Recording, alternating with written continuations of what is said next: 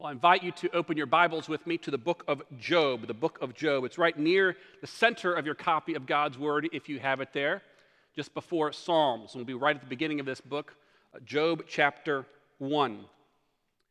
We've been walking for a few weeks through God's Word and finding hope for the discouraged. And today we're going to be looking at hope in personal suffering.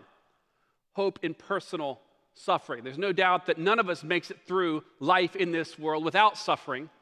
Job in particular, God must have loved an awful lot because he really went through the ringer. And as we walk through this passage today, we'll see this central idea that we should trust God's goodness even when we don't understand his ways. We should trust God's goodness when we don't understand his ways. Just a couple of weeks ago that I saw a headline pop up on one of my feeds. It said something along the lines of, "My son, my only son, is gone." This was from a well-known Christian blogger, and I thought perhaps it was a blog maybe about God giving his son Jesus or something like this. And I clicked on it, and I realized that this blogger has a son, 20 years old, in college. His son that day had been playing a game with some friends and collapsed suddenly and died on the spot. And as I read this, I actually have corresponded with this person, but I don't know him personally very well. But I couldn't imagine the brokenheartedness, the grief that he was experiencing.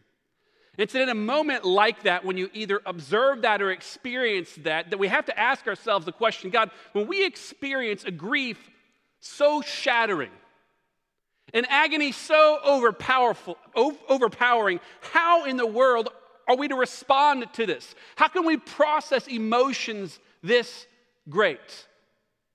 There are people sitting in this room who have lost children, who know that feeling, who know that brokenheartedness.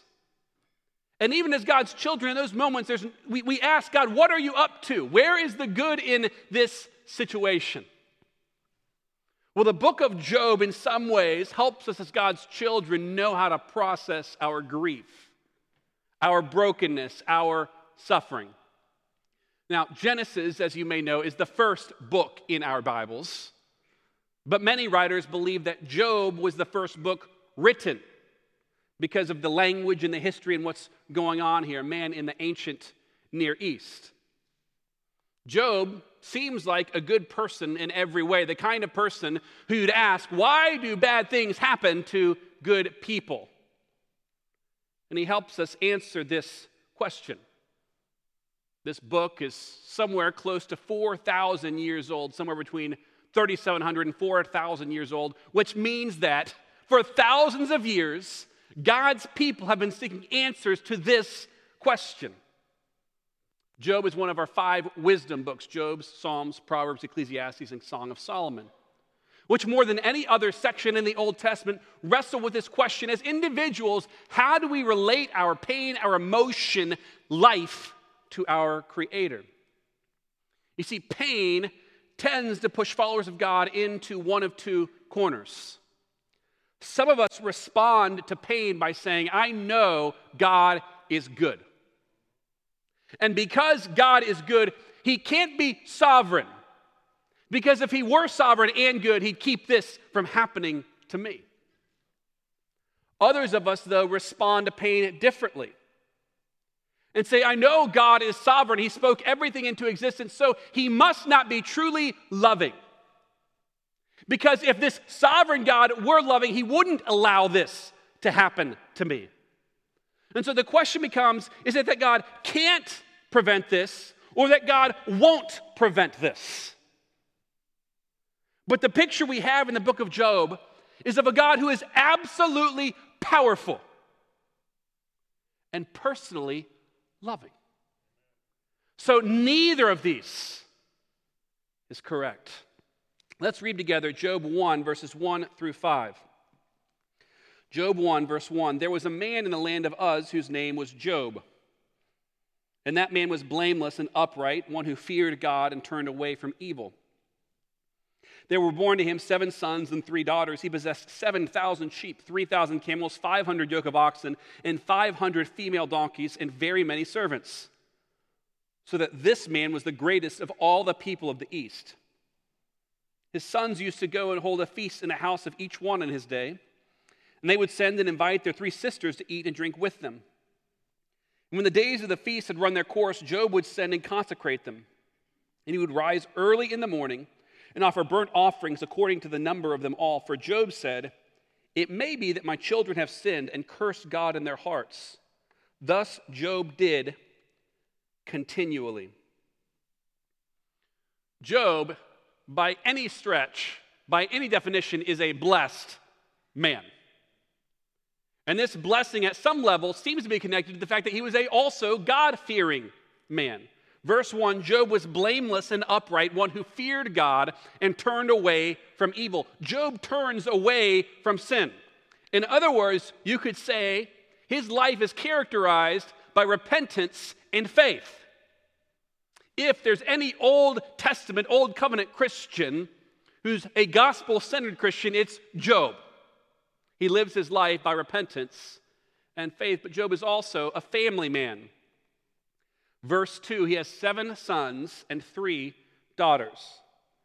Now these aren't just random numbers. 7 and 3 are highly significant numbers in the ancient Near East and in Israelite culture in particular. God creates in 7 days. 7 is the number of completeness. Noah had 3 sons. Abraham entertained 3 strangers. And you can see this as you continue reading through Scripture, the same idea. Well, if you add 7 and 3 together, you get 10, another significant number in Scripture. Now, we can't make too much of these numbers, but there's no doubt that they are communicating how highly blessed Job is. It's not that any one of them correlates to one specific thing, but they communicate that this is a highly blessed man, and Job is a good dad. Verse 5 tells us he regularly consecrates his children to the Lord, offers sacrifices for his family. Thus, Job did continually. Job is a spiritual leader in his home.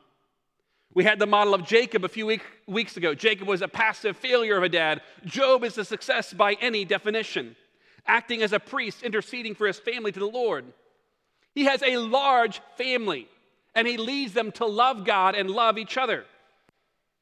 And he's been successful because these loving relationships have carried into the next generation. His kids, with their own houses now, like hanging out together. That's success. That's not an easy thing to do. It's Thanksgiving all the time in the Job house. Job's also a rich man. Verse 3 possesses 7,000 sheep, 3,000 camels, 500 oxen, 500 female donkeys, very many servants, so that this man was the greatest of all the people of the East. The list again starts with 7 and 3, 7,000 sheep, 3,000 camels. Job has the picture-perfect family. He has the ideal amount of wealth. He has the dream life. He's got it rolling in every way. In fact, you might say he's the ideal Southern gentleman. A very large plantation, large family, many flocks. He's got it going on. He's not the kind of man who shows up Sunday to make everyone else happy. He's a sincere follower of the Lord, devoted in his personal and his family life in a way that's believable to his children because they seemingly follow God as well. Job does everything right, humanly possible. He does everything right, and everything's going right. And over all of this, a sovereign God is ruling Job's steps. Let's pick up our text again and look in verse 6. Job 1, verse 6, "Now there was a day when the sons of God came to present themselves before the Lord, and Satan also came among them. The Lord said to Satan, 'From where have you come?' Satan answered the Lord and said, 'From going to and fro on the earth and from walking up and down on it.' And the Lord said to Satan, 'Have you considered my servant Job, that there is none like him on the earth, a blameless and upright man who fears God and turns away from evil?' Then Satan answered the Lord and said, 'Does Job fear God for no reason? Have you not put a hedge around him and his house and all that he has on every side? You've blessed the work of his hands, and his possessions have increased in the land. But stretch out your hand and touch all that he has. He'll curse you to your face.' And the Lord said to Satan, behold, all that he has is in your hand. Only against him do not stretch out your hand. So Satan went out from the presence of the Lord. Ephesians chapter 2 describes Satan this way: the prince of the power of the air. 1 Peter 5 says he's a roaring lion. 2 Corinthians 11, he's an angel of light. Revelation 12, he's a great dragon. Hebrews 2, he's the one who has the power of death. John 16, he is the ruler of this world. Satan is an immensely powerful creature. And Romans 16:20 tells us the God of peace will soon crush Satan under your feet. Satan, an immensely powerful creature, can't go 1 millimeter farther than God says he can. And Job 1 gives us a beautiful yet troubling picture of how this works. Verse 10, Satan says he can't touch Job because the Lord has put a hedge around Job. The Lord protects Job. And the prince of the power of the air is like a flea beating on the door of a stronghold. He can't penetrate it. But verse 11 introduces us to the central crisis of this book. Touch all that he has, and he will curse you to your face. Satan can't touch Job because God won't allow him to touch Job. Which is what makes what happens next so deeply troubling. Job is about to become a suffering man. Job has a beautiful family, beautiful herds, beautiful homes, a vibrant relationship with the Lord, more wealth than he could ever spend.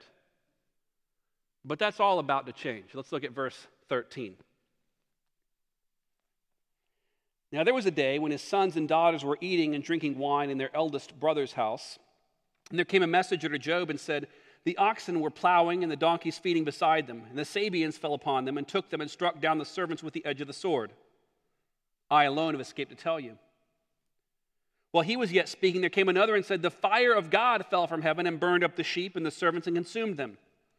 And I alone have escaped to tell you. While he was yet speaking, there came another and said, the Chaldeans formed 3 groups and made a raid on the camels and took them and struck down the servants with the edge of the sword, and I alone have escaped to tell you. We'll pause there for a moment. Job's about to lose everything he owns. Job's family loves to hang out together. All the kids are at Big Brother's house, and the news starts to come back to Job's house. 3 herds, 3 groups of servants, gone. The only survivors in each case are the messengers who came back. It's sort of like watching a movie where a warlord comes in and wipes out an entire village but allows one to survive so he can tell the story. The text is remarkably dramatic. Messenger 1 comes and he's no doubt breathlessly speaking. While he's yet speaking, messenger 2 comes. While he's yet speaking, messenger 3 comes. In a matter of moments, this man who was the wealthiest man in all the East finds out he's lost everything. But it's messenger 4 that provides the most devastating news of all. Look in verse 18 now. While the third messenger was yet speaking, there came another and said, your sons and daughters were eating and drinking wine in their oldest brother's house. And behold, a great wind came across the wilderness and struck the 4 corners of the house. It fell upon the young people, and they're dead, and I alone have escaped to tell you. Job loses everything he owns, and now he's losing all the people he loves. He loses his family. I mean, let's pause here and imagine this for a moment. Imagine you're Job. One shows up while he's speaking, another shows up while he's speaking, another shows up, and then the 4th shows up, and while the 3rd is yet speaking, he says, your family is dead, all your kids gone. Job has to be in shock. There's no way to process this much pain this quickly. There's no way he can deal with these pieces of news back to back to back to back. Job is devastated. And moments like this, when we're in shock, they reveal our first instincts. You see, emergencies make prayer warriors out of atheists. When there's nowhere else to appeal, you appeal to some higher power. And Job's first instinct upon hearing this news is to mourn and worship. Look at verse 20. After hearing this news, Job arose and tore his robe and shaved his head and fell on the ground and worshiped. And he said, naked I came from my mother's womb, and naked shall I return. The Lord gave, and the Lord has taken away. Blessed be the name of the Lord. In all this, Job did not sin or charge God with wrong. Wealthy men in Job's day wore robes over their clothing. So Job tears his robe and shaves his head as a sign of his grief. So it's important to note, we can't shortcut this, that the worship that follows doesn't shortcut the agony of his pain. This is not the time for trite Christian phrases. God's always up to something good, ain't he? The sun will come up tomorrow. It is, however, a time for answering this question. When God is all you have, will he be enough? And for Job, the answer is a resounding yes. Naked I came from my mother's womb, and naked I shall return. The Lord gave, the Lord takes away. Blessed be the name of the Lord. Well, let me ask you a question. Who did this to Job? Satan. I mean, God gave Satan room to operate. And he brings about death and destruction on every side. But what does Job say in response to this? The Lord gave. The Lord takes away. Blessed be the Lord's name. He doesn't blame the tribes who attacked his herd. He doesn't blame lazy herdsmen. Why weren't they alert? He doesn't blame the weather. He doesn't blame Satan or his spiritual forces. Job recognizes the sovereign hand of God in his circumstances. So, the weather, the attackers, they're the immediate cause. Like, they did this.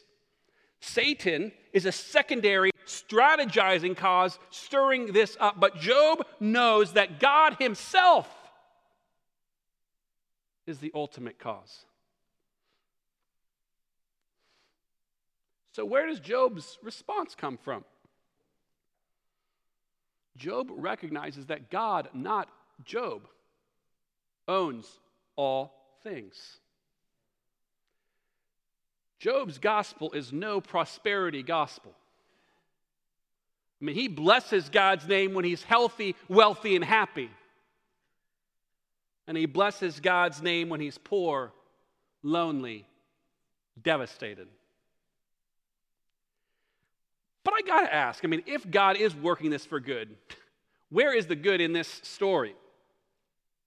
Well, hold on to that question. But for now, what Job knows, he doesn't know this by experience. He knows this by faith. He knows that if you lose everything but hold on to the Lord, it's going to be okay. You lack nothing. Yet there's another level of experience, another level of suffering he has yet to experience, and that's the loss of his health.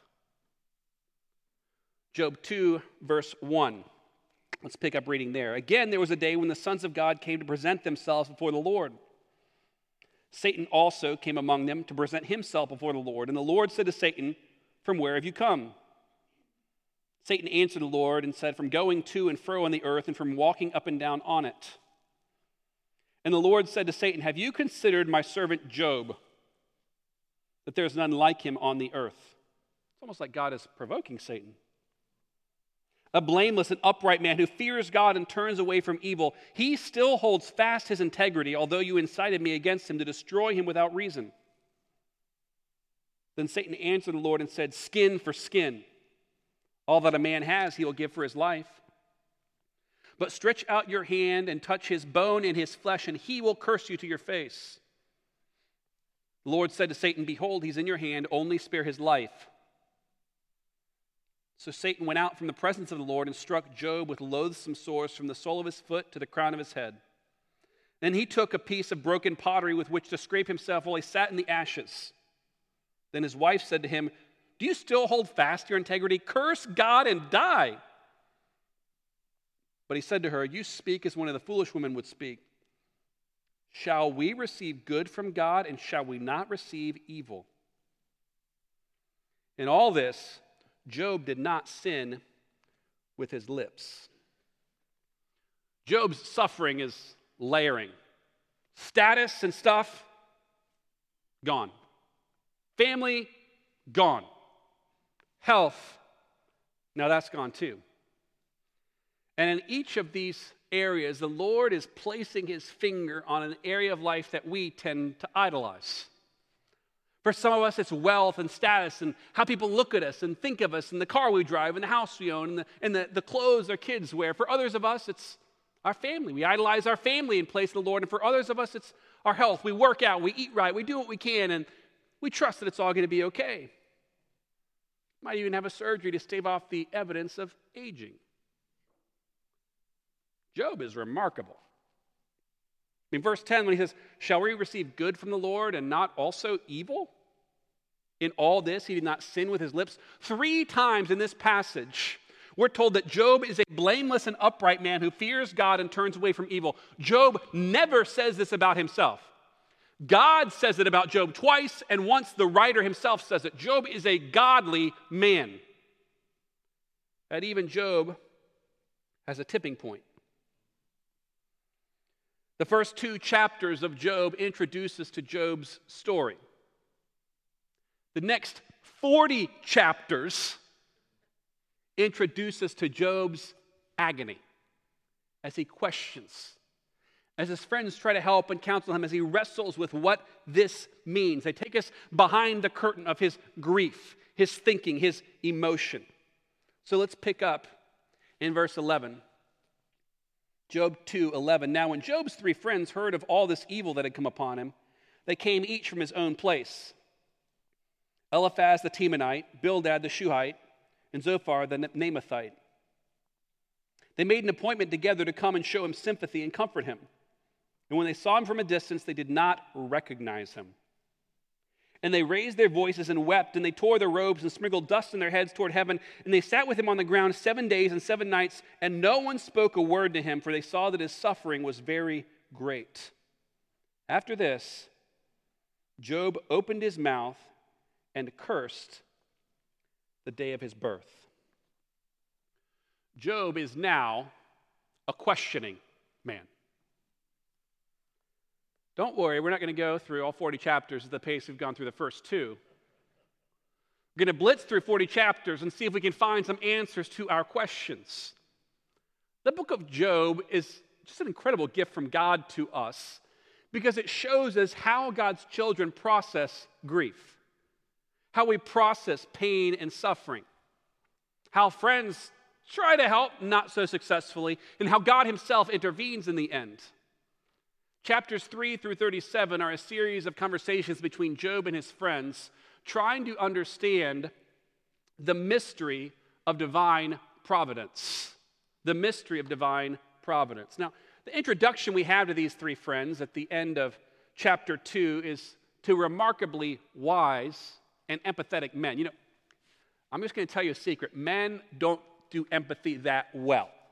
I know that's a shock to all you ladies out there, but that's generally true. But these men, they're pretty good. They sit silently with Job in his grief for a week. That's a long time to sit together and weep, not say anything.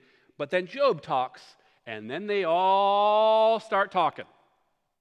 And then 17 speeches later, we've got some encouragements. We've got some good counsel. We've got some accusations, some bad counsel. Job getting defensive. You see, his friends, they're just trying to help, and their theory is this: Job, just think about this. If all these bad things are happening to you, you must have done something wrong. You must have done something to deserve this. Eliphaz speaks first. And he's sort of your classic passive-aggressive guy. He doesn't exactly call Job a fool, like you're such a fool, but he implies it. Chapter 5, verse 4, he says, the fool's children, Job, are far from safety. Look what happened to your kids. But then several chapters later, chapter 15, he gets direct. Your own mouth, he says, condemns you. Now, Bildad says, certainly God can't be at fault. He tries to defend God's character. And God is just. So God would never punish someone unjustly. So Job must be the problem here.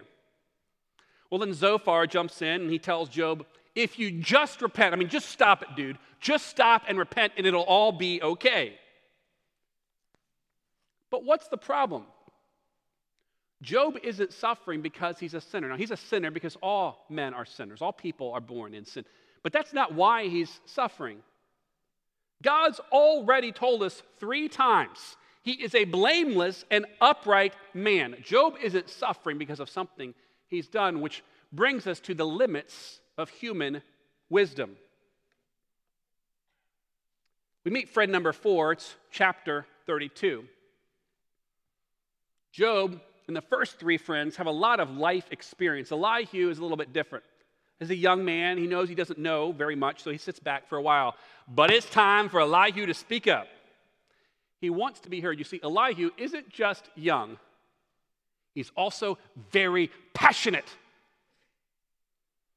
Job 32, verse 2. Then Elihu burned with anger. He burned with anger at Job because he justified himself rather than God.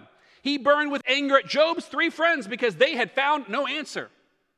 And when Elihu saw that there was no answer, he burned with anger. He's angry at Job, he's angry at his friends, and now he's angry with God because there is no answer. Now, the 3 old friends, the wise and pathetic men, tried to assign reasons to God's providence. They tried to say, well, here's why this is happening. Job, you must have done something wrong. Because you've done all these things wrong, clearly that's what's going on here. Elihu is young, but he's not stupid. That ain't working, so he runs down a different track. He doesn't say, look guys, we're wasting our time. We don't know why any of this is happening. So I'm going to ask a different question, and that is, what do we do? How do we respond? Since we're all here, let's figure out a plan. In the end, though, Elihu proclaims God's majesty, but he ends up accusing Job just like the 3 old men in chapter 35. God doesn't hear an empty cry. He says, Job, you open your mouth in empty talk.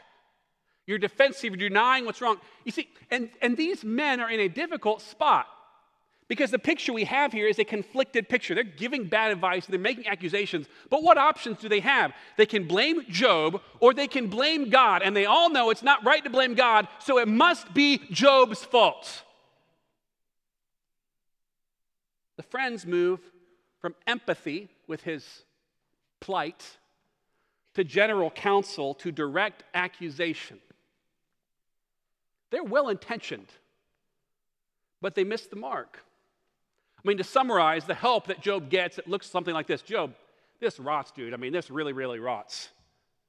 But you must have done, it all looks really nice on the outside. Your pretty family, offering sacrifices. But there must be something there, Job. There must be something underneath, some secret problem. You better take care of it, buddy. So in the end, they interact from a perspective of suspicion and accusation rather than truth and love. Well, in the end, Job himself questions God's purposes. Job 31, what would be my portion from God above? Isn't disaster for workers of iniquity? Doesn't God see my ways and number all my steps? Yet in all of this, God is ruling, and he graciously answers Job. We've met the sovereign God, and now we meet the sovereign, gracious God. chapters 38 through 41. The Lord challenges Job, and he says, okay, all right, big boy. If you want to challenge me, you better put on your big boy pants. Job 38 and 40, dress for action like a man. Vernacular, put on your big boy pants. I will question you, and you make it known to me. Oh, you want to come swim in the deep end of the pool? All right, we'll throw you in and see how it goes. I've got some questions for you. Job 38, 4 and 5. Where were you when I laid the foundation of the earth? Tell me, Job, if you have understanding. Who determined its measurements? Surely, Job, you know. Then God concludes in chapter 42, on earth there is no one like God. A creature without fear. He sees everything that is high. He is king over all the sons of pride. And here's the thing that is so amazing and yet so confusing.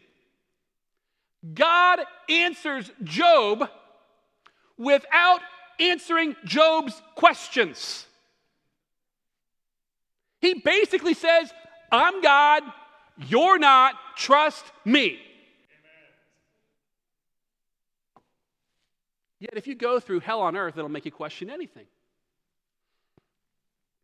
But what we see is that when we don't understand, when we can't see, God isn't obligated to interact with us like we think he should. Yet in the end, God's children still turn to him in faith. In the end, Job is a trusting man. Chapter 42. Throughout the book of Job, Job is responding to his friends and to the Lord. Sometimes he doubts. Sometimes he wavers. Sometimes he even accuses God. Yet in the end, he always returns to trust. You see, what we have this morning is an advantage on Job. Because we're told right away there's this conversation going on in the heavenly throne room between Satan and God. Job doesn't know any of that. He doesn't know why this is happening. He doesn't know where this is coming from. I mean, we do because God tells us. He knows his circumstances, he knows his pain, and he knows his God. That's all he knows. And after losing everything, Job's response in Job 42 is remarkable. God says, come on in the deep end. And then Job says, I know, God, that you can do all things. That no purpose of yours can be thwarted. Therefore, I repent in dust and ashes. Job first grieves in dust and ashes because of the loss of his family. He secondly grieves because of his sin, because of his failure to trust God's goodness. Where does this kind of trust come from?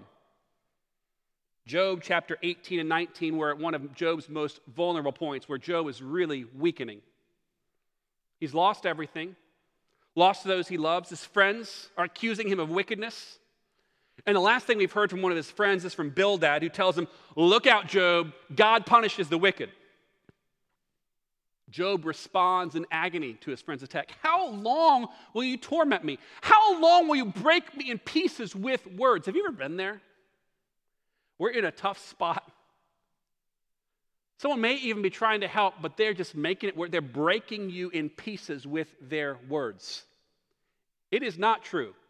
Sticks and stones may break your bones, but words will never hurt you. The wounds that words leave may not leave a mark, but they leave the deepest hurt. So in the midst of such agony, where does hope, where does trust come from? You see, Job can trust because his confidence isn't in himself. It's in another. And it's in Job 19, verse 25, that we have one of the most beautiful statements in all of Scripture. For I know, Job says, that my Redeemer lives. And at the last, he will stand upon the earth. He says, guys, at the end, I don't have good answers. But ultimately, I don't have to answer for myself. There is another, and he will answer for me. Job's confidence wasn't in himself, it was in another. Trusting Christ today gives us strength to endure life's greatest agonies today. The book of Job raises so many questions that can't ultimately be answered in this life. Sometimes we suffer terribly. And if we look within for answers, there are no good answers. And we begin to look around, asking for answers, and there are no good answers. But our Redeemer entered our world and suffered. Our Redeemer hung abandoned on that cross, looked around, and there was no help. In that moment, he looked up and cried, my God, why have you forsaken me?" And he was a truly God-forsaken man. You see, God abandoned his Son so that he will never abandon you. So in that day, when you're asking yourself, if someone else is asking you, what in the world is wrong? You can say, I don't know, it hurts so bad, but I do know my Redeemer lives. You see, our hope can't be in ourselves.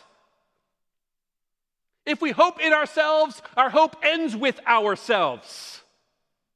We must hope in another.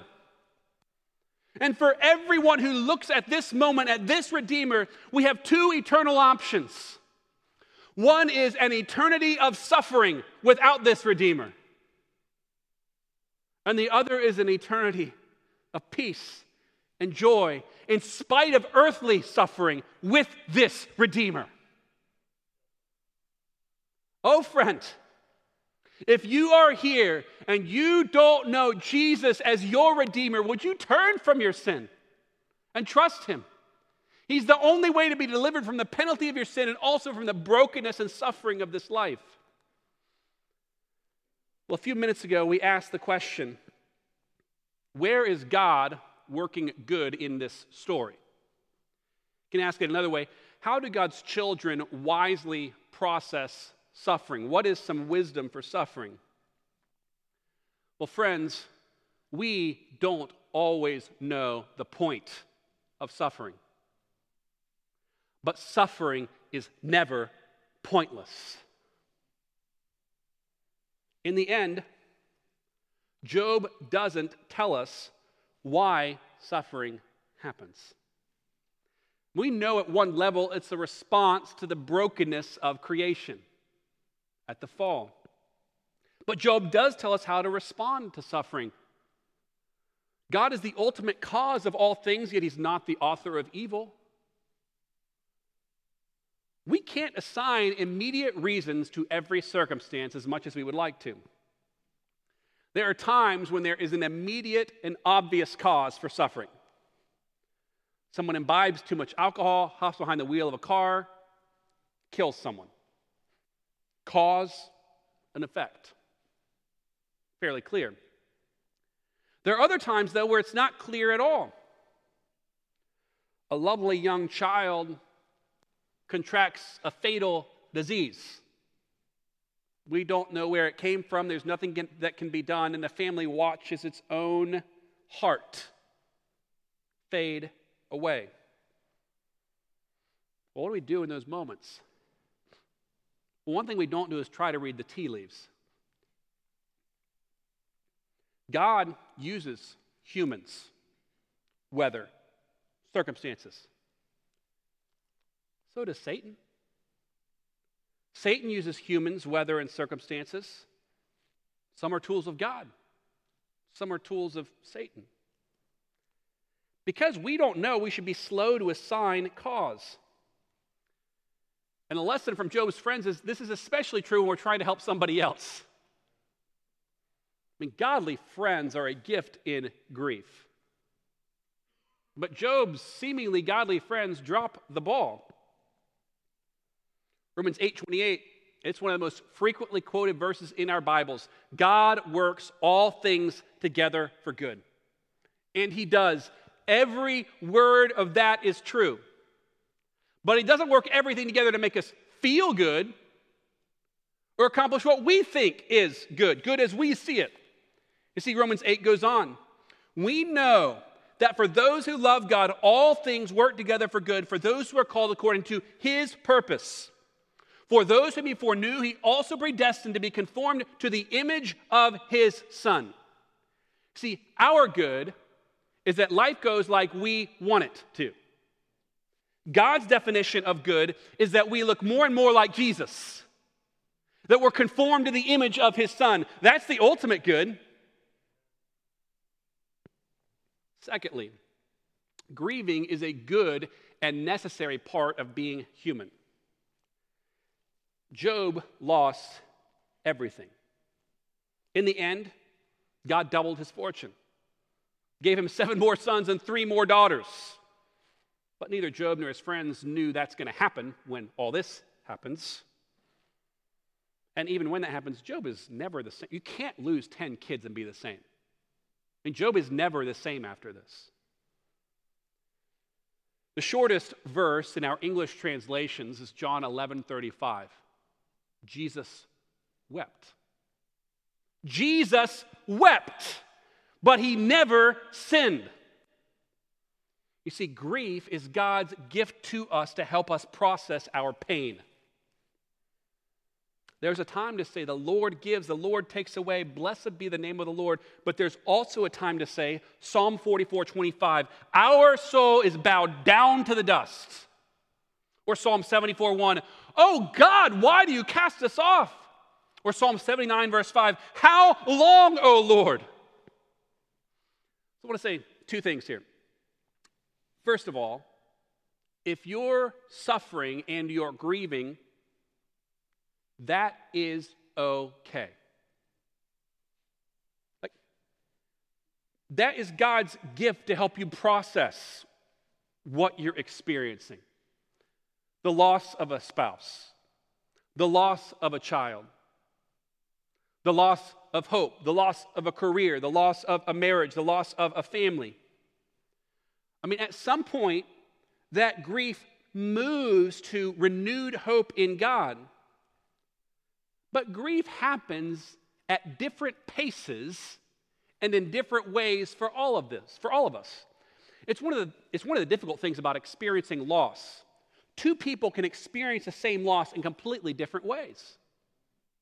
And because they heal in different ways or process in different ways, it's difficult to walk through that together. I mean, I'm one of 9 kids. At the same moment, 9 children all lost a father, and we process this in 9 different ways. So it's okay to experience grief.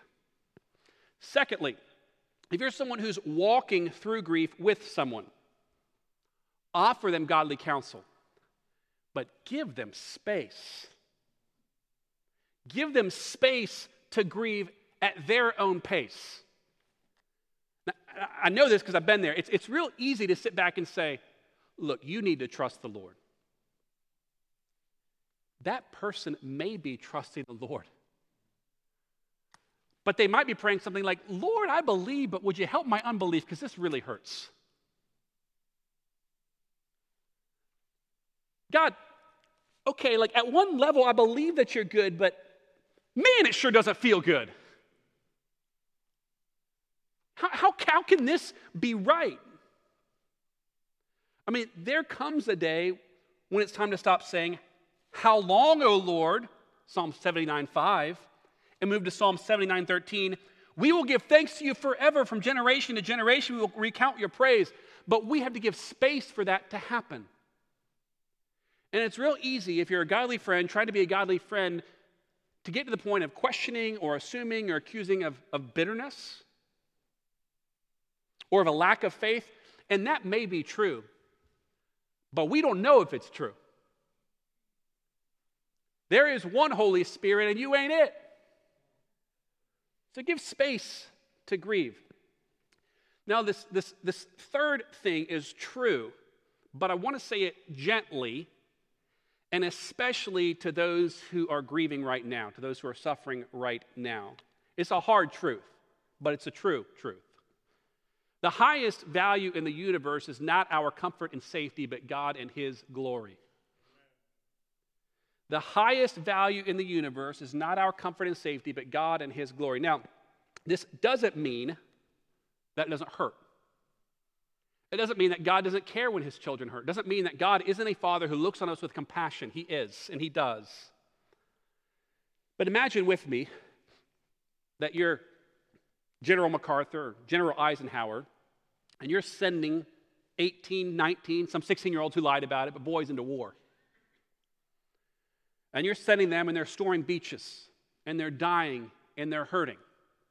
Now imagine in that moment if you believed that the greatest value in the universe was individual comfort.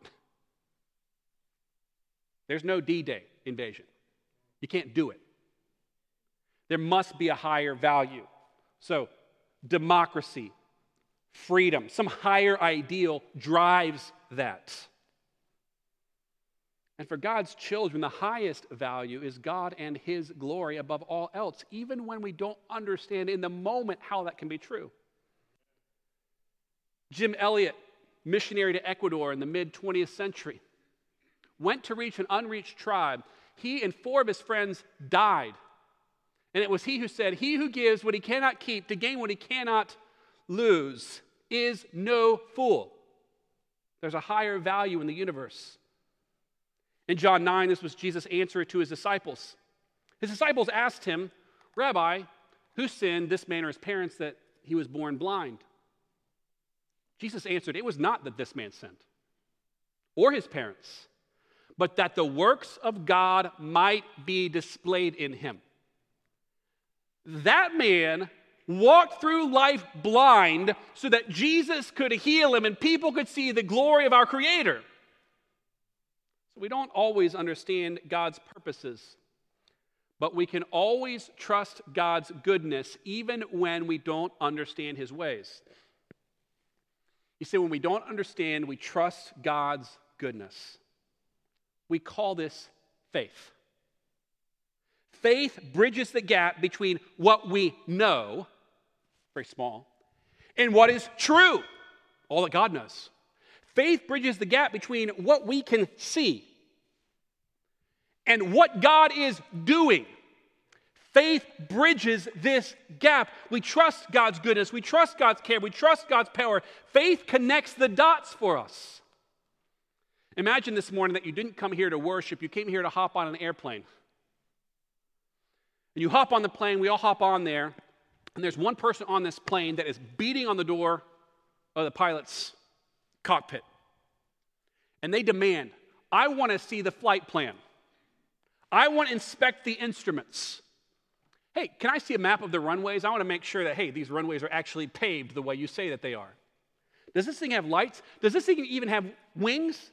No, what do? We generally hop on a plane and we trust that the pilot knows what he's doing. I mean, how much more should we trust the God of the universe to know what He is doing? If you can get in a car and press the accelerator and drive, if you can turn the lock in your door, if you can hop in a plane, you should trust the good Creator that He's up to something even when you can't see it. The way that Romans 8 puts it is, how can He, who has given us His Son, not with Him also freely give us all things? God is always good, always in control, even when we can't see it. So we trust, and we walk through life, and we say with Job, "I know that my Redeemer lives, and that when all else falls, He will stand on the earth, and I can trust Him." Let's take a moment now and respond to God's word in repentance and faith. I'll give you a moment to talk with God personally, and then I'll close this time in prayer. Let's talk to Him now.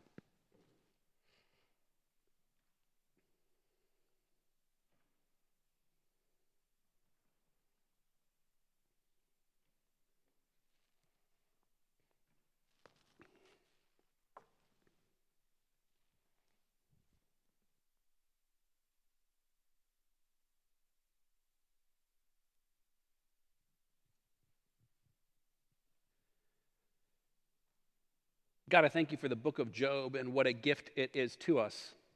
It's not a matter of if we are experiencing grief, it's when we will experience suffering. And so, Lord, I pray that you will help us process suffering in a godly way, that we will trust your goodness, your ways. And Lord, we know one day we'll be in heaven and these questions will seem like a distant memory.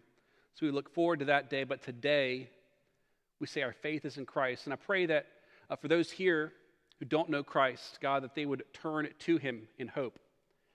And for those of us who do, God, help us to cling to hope, to faith, even when we have trouble making sense of grief. And I pray this in Jesus' name.